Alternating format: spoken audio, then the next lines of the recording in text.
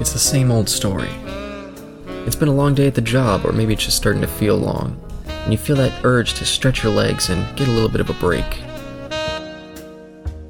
You walk down the street, or maybe you get behind the wheel of your car, and you feel the weight begin to lift.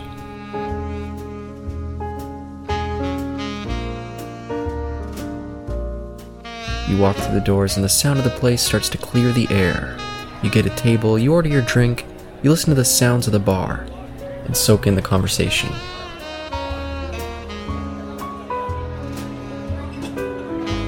Welcome to the TNE Speakeasy with your hosts, Caleb and Eric.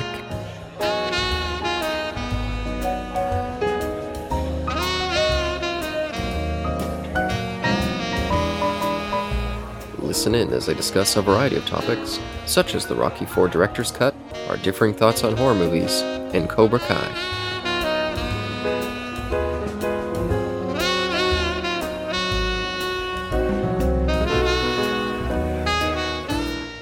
Oh, that's what I was going to say. By Saturday, I should have the 4K Killer's Kiss and the Killers. By Saturday. Oh, cool. Looking forward to that. And they already have the pre-order out for Paths of Glory now as well, the 4K. Oh, there we go. There's Killer's Kiss. Wow. Can't you order from the US store? Because, I used to order from the Canadian store all the time myself. I can, but the shipping's usually just way overpriced, so I usually don't try to order from there unless I have to. Ours is more, but it's not ridiculous, like, to ship from Canada. It's also not ridiculous to ship from the UK either. Oh yeah, UK is cheap. Like, which blows my mind. Yeah, when I started, when all the Doctor Who DVDs started going out of print and I was in a rush to buy them, it was way more expensive to buy them from the US, even though sometimes the prices were lower. Just the shipping was just crazy. Oh, absolutely, from the US. So I'd have to get them all from the UK. Do you know how I got my hand on the War Games, the one that I have that's still in its cellophane? So it had already gone out of print. The prices had already gone insane already. And I was like, damn it, how am I going to get the War Games? Without spending $85. And especially a US version, because this is before I started buying British versions. And I had a brilliant idea, because Warner Brothers at the time had the distribution rights for the Doctor Who DVDs. I went to the Warner Brothers website and store, and they had all these Doctor Who DVDs at normal prices. Oh, wow. So they had the War Games in stock, and it was at traditional price. And this is like way after the markups. And so, yeah, that was my stroke of brilliance. Oh, that's cool. Yeah. Yeah, I think the most I spent $120 on Battlefield, because I was like, I don't mind buying the UK discs for any other Doctor, but I've got every other McCoy episode in the regular version. I'm like, I have to buy the regular version for Battlefield. So I spent $120. To me, it was well worth it to spend something like $30 to get the UK Doctor Who movie on Blu-ray. That was totally worth it. It's a mild upgrade, but it's still an upgrade on the picture quality compared to the DVD. Yeah, I consider picking that up, but I just don't care about that movie at all. I just remember it because I remember they spoke about this on RFS once. At the time on US television, like UPN and CW and things like that were like brand new. I think it was probably UPN. It was like a brand new network station in America, and they had this thing that they called the Action Pack, and it was going to be like a TV movie of the week. And the first one was like a martial arts movie, and then they're like, we're going to do a sci-fi one, and I was like, what's it going to be? And it said Doctor Who, and I was like, what the fuck? It's going to be Doctor Who? Get the fuck out of here. And so then I watched it, and it was, of course, the Doctor Who movie, and I was like, this is fucking unreal.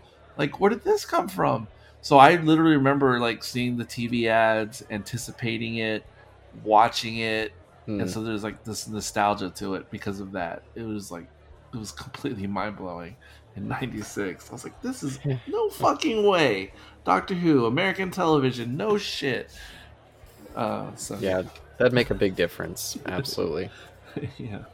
I wonder what ever happened to those other movies because they only did like 3, like of that action pack or whatever they called it. It's probably just a big failure for them. Yeah. But anyway, I finished Doctor Sleep a week ago. I was underwhelmed.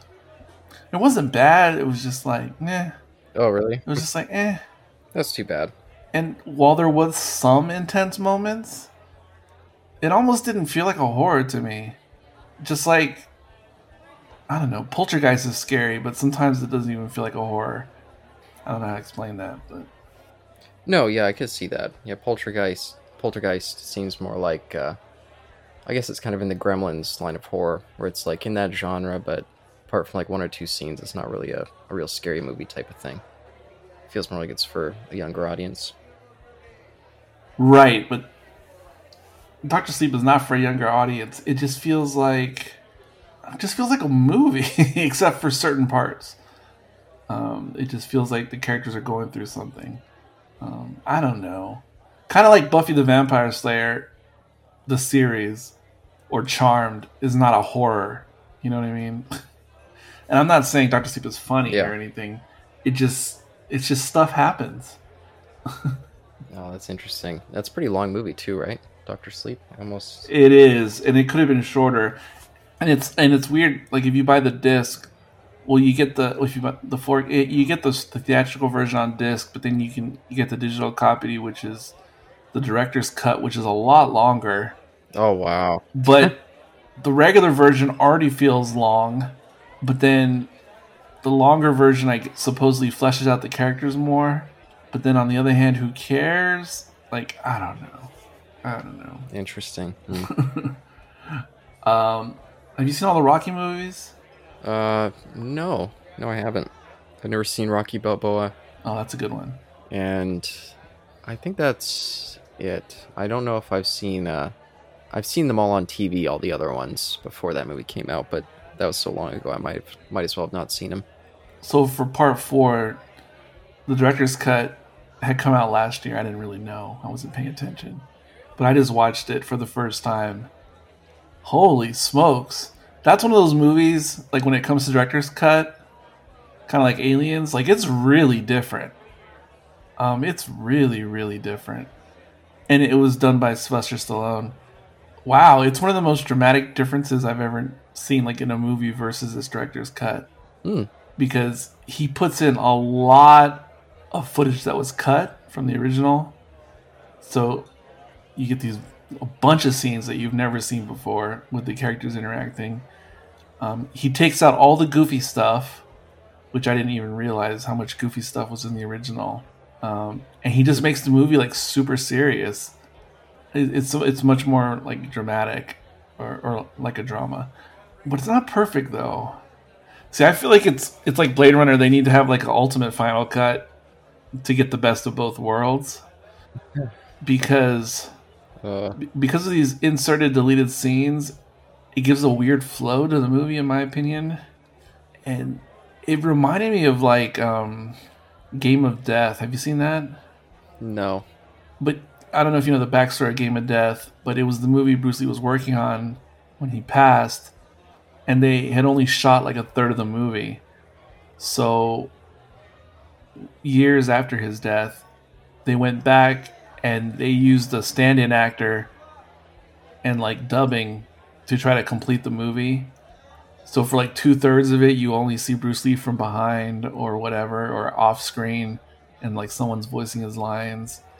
And it's so it's almost macabre. I mean, because you can tell it, like they've cobbled together a movie out of like incomplete parts, and that's how the Rocky 4 director's cut. It feels like it was because there's some weird transitions, and so it feels like they didn't have all the footage they wanted, and they just kind of like Frankensteined a movie, even though it's good. It just has a weird flow.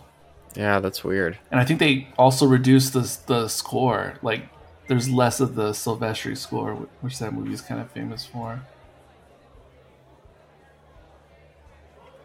One of these days, we'll get to Discovery season 4. I don't know when that'll be.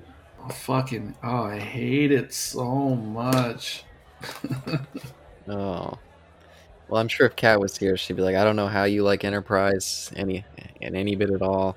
It's like Discovery's a lot better than Enterprise. I'm sure she would. Yeah, but I. And once again, the way everyone. It's the same thing that happened with Exorcist 2, is the same thing that happened with Enterprise, is the same thing that happened with Skyline. Is that I temper my statements, but people just like to run away with them with like interpreting it differently. Everyone likes to run away with it like, I love Skyline, I love Exorcist 2, I love Enterprise. No, like, there's things I appreciate about those things in context. I don't think they're the most amazing thing ever, though. And they're each flawed in their own way, but for some reason, I just freaking love them. Or at least that's what everybody else says. Well, that's fair. That's fair. Yeah, I remember on the back on the turd off, they'd always mention like, "Oh, Eric, he loves these Transformers films. These Transformer films are terrible." I was like, I was always like, it doesn't sound like that's what he's saying. It doesn't sound like he loves them. But Oh man, I'm excited for the new one. It was just by complete happenstance that I happened to Google it because I was looking up something else. And then I was like, what? It comes out next summer? And I read the premise. I am completely blown away by that premise. I don't know. Did you see what the premise was, or? I did, but it's been a while since I looked at it. It was probably around, I don't know when. A little while ago when I looked at it, at least. But it does look cool. So, according to Wikipedia, why is there something to see of it? Because I only read a description. Just the concept. Just the concept. And the fact that it's a sequel to that other one. It's so surprising to me what I read on Wikipedia. So, I guess it takes place in the early mid 90s, but it's gonna somehow incorporate Beast Wars, and that is just shocking. Did you ever watch Beast Wars? Nope. It was kind of like the Clone Wars series of Transformers, like the regular animated daily cartoons were more for kids, and like Beast Wars was like, yeah, a kid could watch it, but it would take an adult to understand it, and especially because it was very based upon like arcs. Like it had story arcs for the season, like in a time when kid shows didn't have story arcs like that.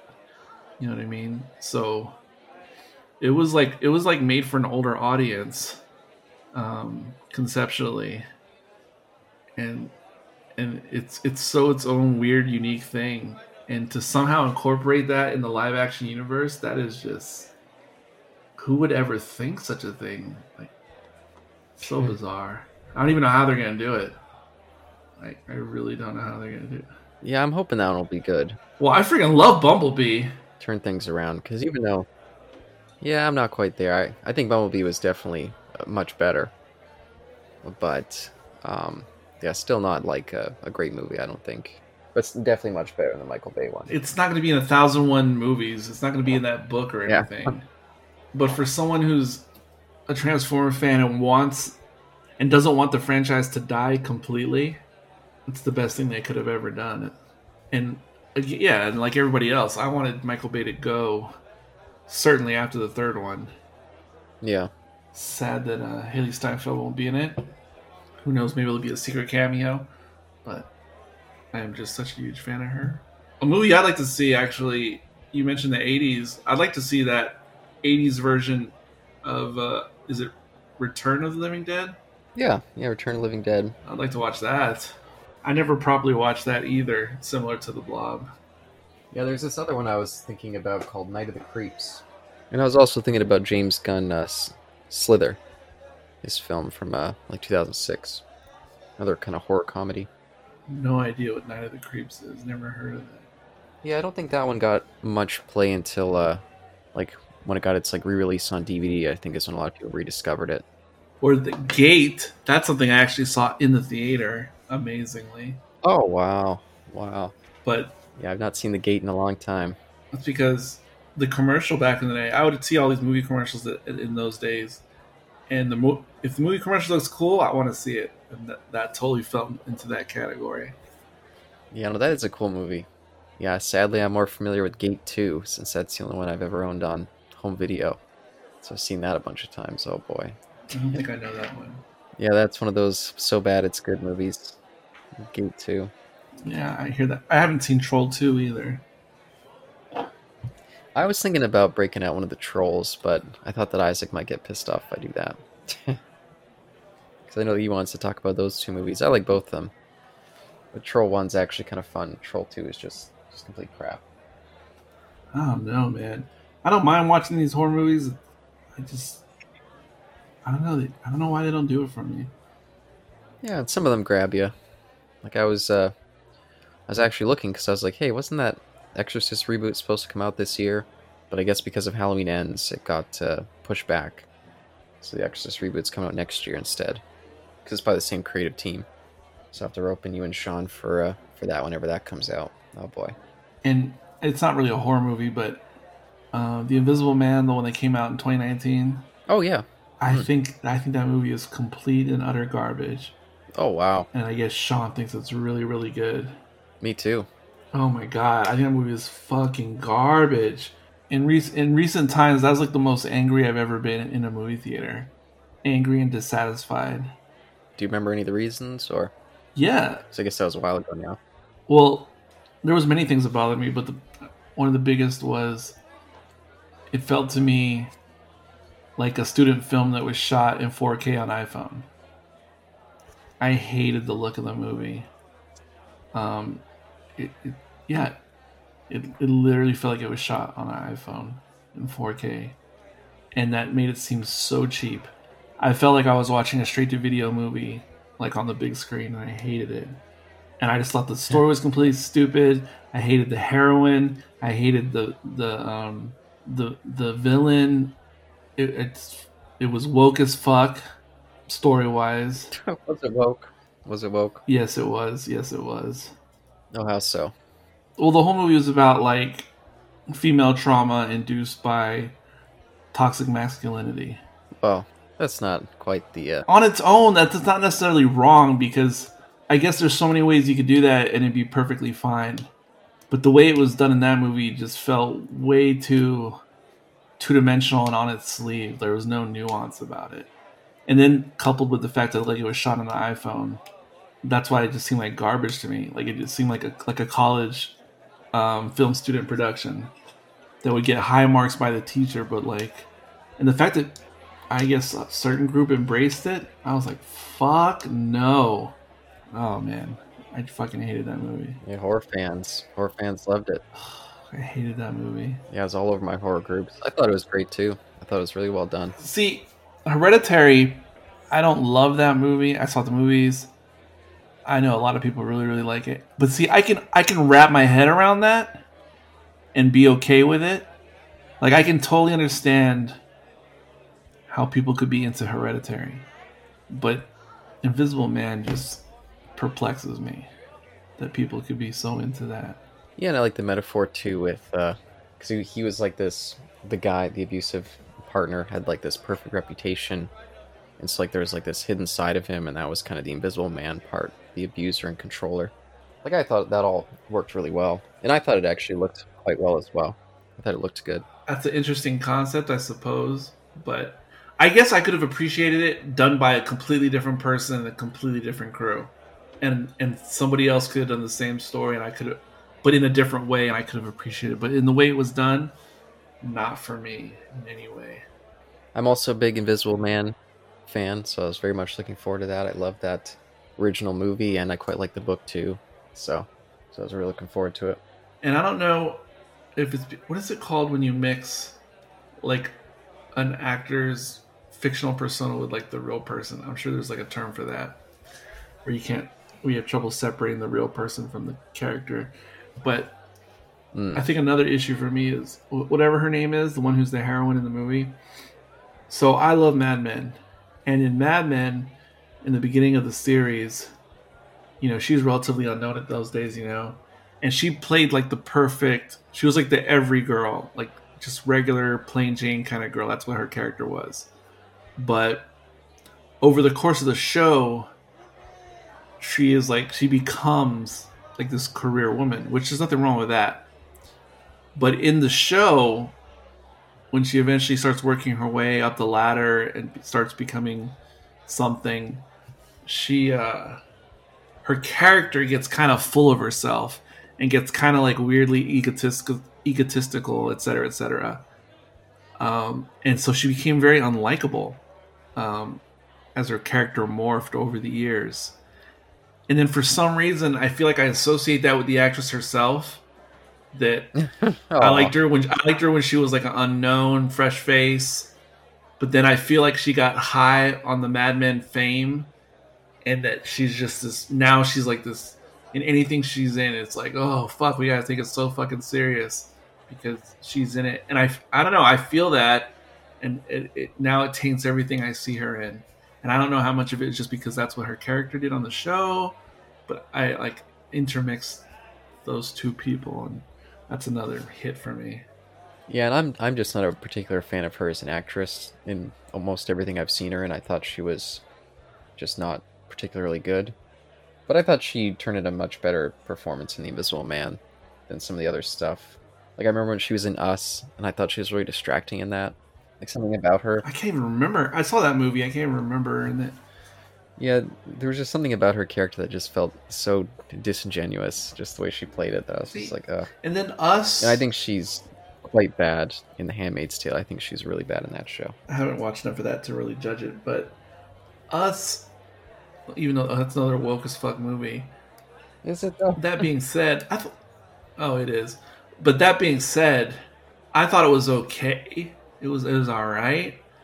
It's just but it gave me the feeling that a lot of newer horror movies especially give me, which is even if I think they're okay, it still feels like it could just be like a random episode of some anthology series on Netflix or Prime. You know what I mean? Like, yeah. Like I love Black Mirror, and some episodes are excellent, and some are just like, oh, that one was okay.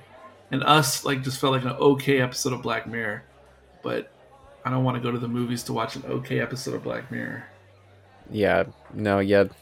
I was thinking maybe Jordan Peele was already thinking about his Twilight Zone series when he was making that, and just stretched out an episode way too long. But I am curious. Well, in what way is that movie woke now? Is it just because it's a political movie? It's because of the message. It's similar to. No, but see, it's a combination. See, that's why I don't get woke. Nah, it's not. It's not that complicated for all these different things with all these different properties. It's similar. It sounds pretty complicated. No, it's not. I'll just say this since I was editing one of those Strange New Worlds episodes recently in it, talking about. I don't remember what you were talking about, but you were talking about what woke means to you. And you're like, woke's when they do it badly. When they do political messages badly, that's woke. Yes. And I was like, well, that seems so subjective. Like, doesn't that mean that woke can be different things to different people? Like, it doesn't sound like it really... No, it's not... Well, I mean, to a certain degree, it's subjective. To a certain extent. But the reason I say that, and I was about to say that again in different words, because that's the most simplest way I could distill it. That's like distilling it down to its most simple, basic. It's like the difference between good sci-fi and bad sci-fi, because me and Carl have talked about this a million times over the years. Like, good sci-fi is where it's a well done, smart allegory of something going on in our world today, And those are the good episodes of TOS or Twilight Zone, where it makes you're in this fantastical setting, but then you go, so I see what they're saying. Like they're taking this issue in our real world now, and they're flipping it on its head in an interesting way. And by the way, there is an episode of the new season of the Orville, which is a perfect example of what I'm talking about. In other words, it takes a super woke topic, but it turns it on its head, which makes it amazing sci-fi. So there's this one episode, well, there's probably more than one actually, of this new season of World that is the opposite of woke, because it's tackling a real day situation, but in a really interesting, smart, intellectual way that makes you. And this is how you know they did it right. It's because when you watch one of these episodes of something with this good allegory, it makes you it makes you be conflicted about the issue, and it makes you question what you think is right or wrong. Because in other words, like, okay, so let's just say abortion, and we could pick any topic, and you got people who are pro-life and they're pro-choice. Good sci-fi or good whatever, after people watch it, it would cause people who are both pro-choice and pro-life to question their position on both sides of the aisle. Something that was good. But bad woke, or typical woke, which is bad, it's just going to play to one side straight up. You know what I mean? So people who are pro-choice are just going to go, woo, that was amazing because it was pro-choice. And people who are pro-life are going to be like, fuck, that's garbage. You see, that's woke because it only appeals to one side, because it's not nuanced. It's bare. Like it's just you know what I mean? It panders to the audience. It preaches to the choir. But good stuff, good sci-fi, like I said, it causes you to question your side on both sides. And that's what I feel like a couple of the episodes of Orville do in the most recent season.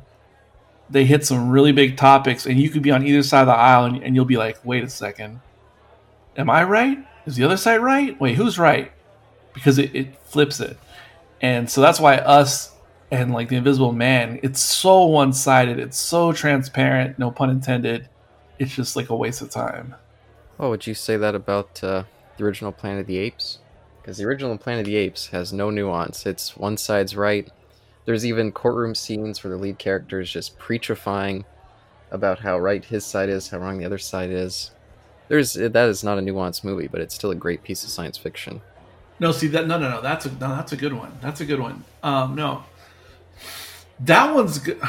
That one's good because it takes it a while for it to sink in as you're watching the movie.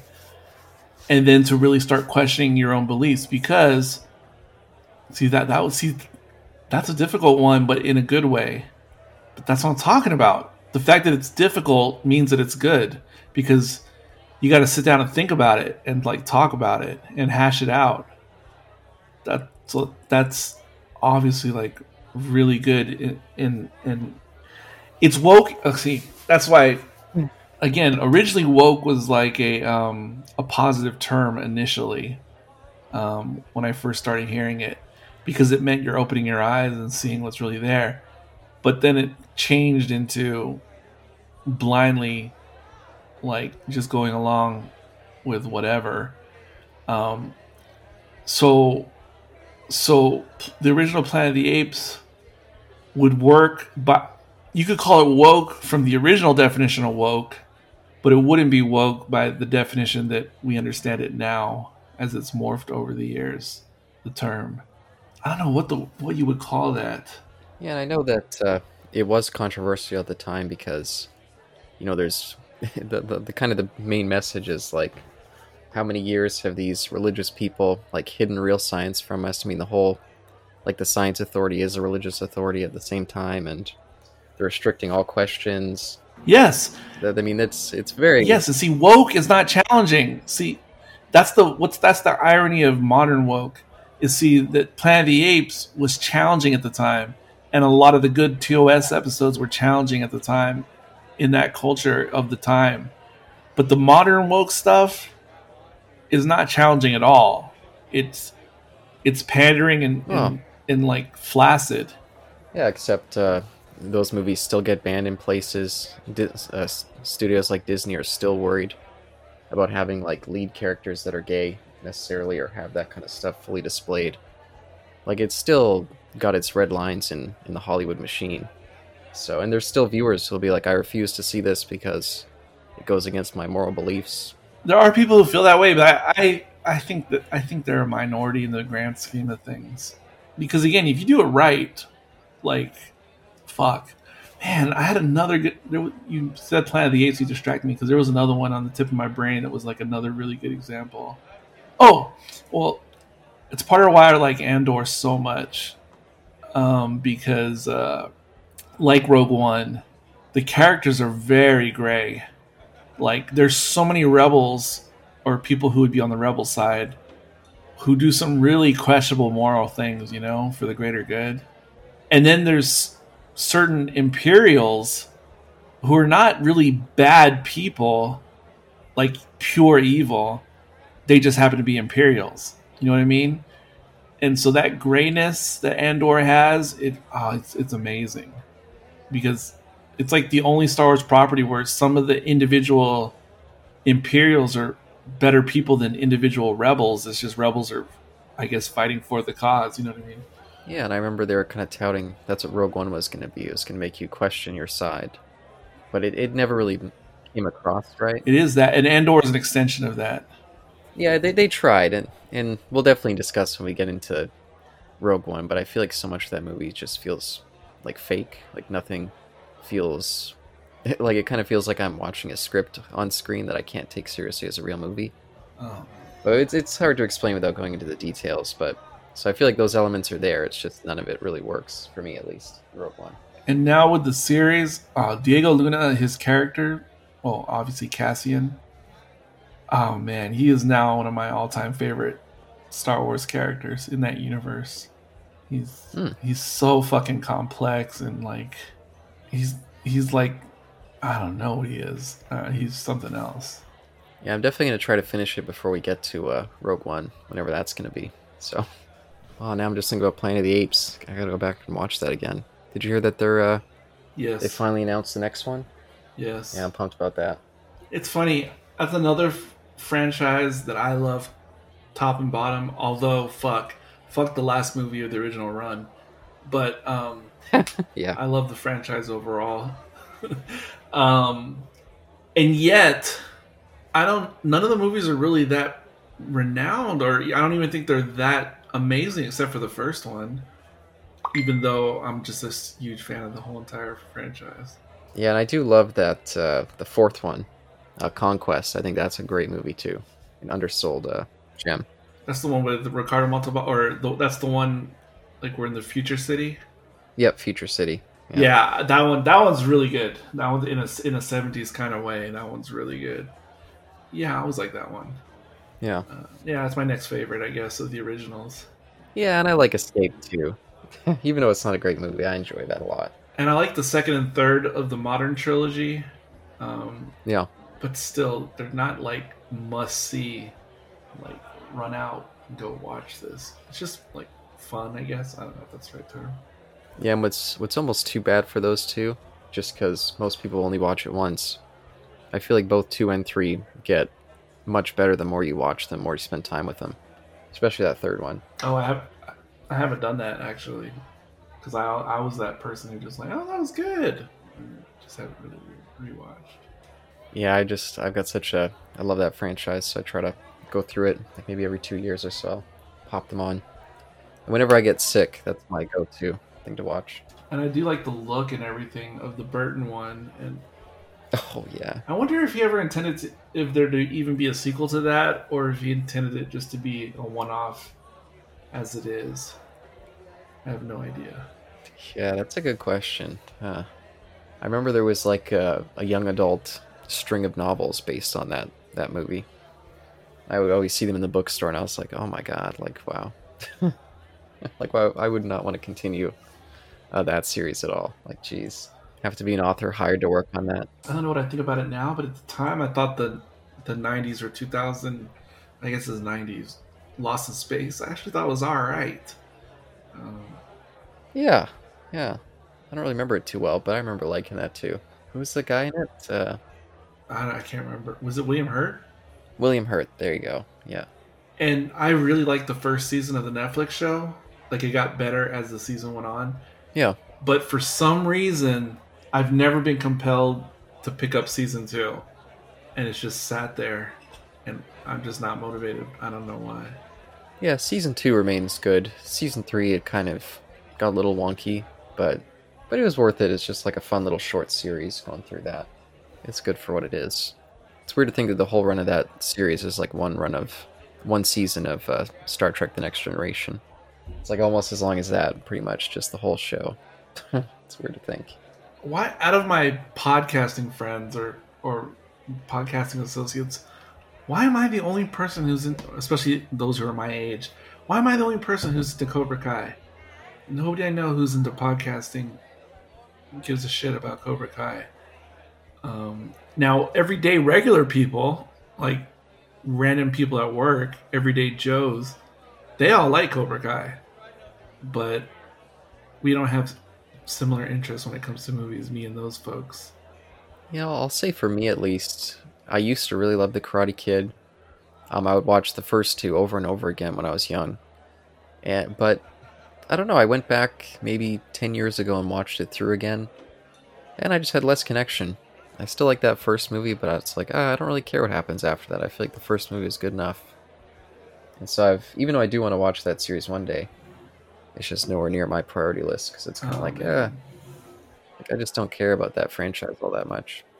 I always thought 3, well, obviously it's the weakest in the trilogy, but I used to rarely, if ever, want to rewatch it.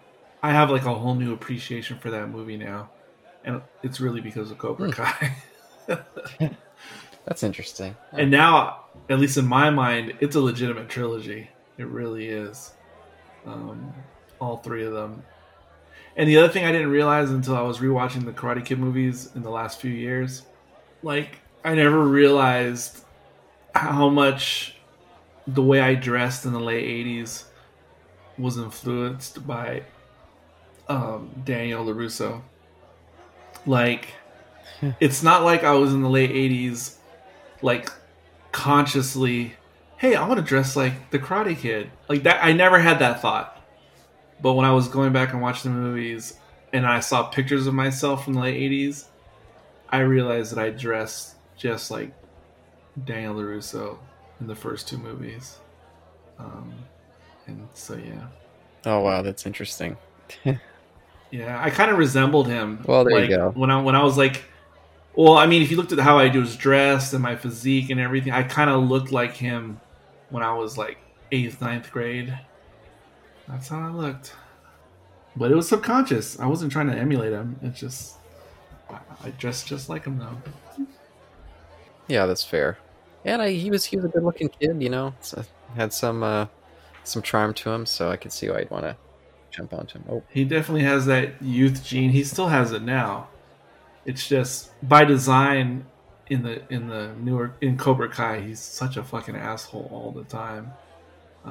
Because the show is a redemption for Johnny. oh, really? Johnny is the coolest character by far in Cobra Kai, and there's many cool characters, but Johnny's super cool. And then the lead kid or teenager, he's the one who's eventually supposed to be, what is the DC character called? Blue Beetle? Is that what he's called? Yeah, there's a Blue Beetle. Yep. So the guy who's eventually, if they ever make that DC movie, the guy who is cast as Blue Beetle is like the main teenager in the show, and he'll be fantastic if they ever make that movie. Because I never know what the fuck DC is doing over there. Yeah, who can tell? Real strange.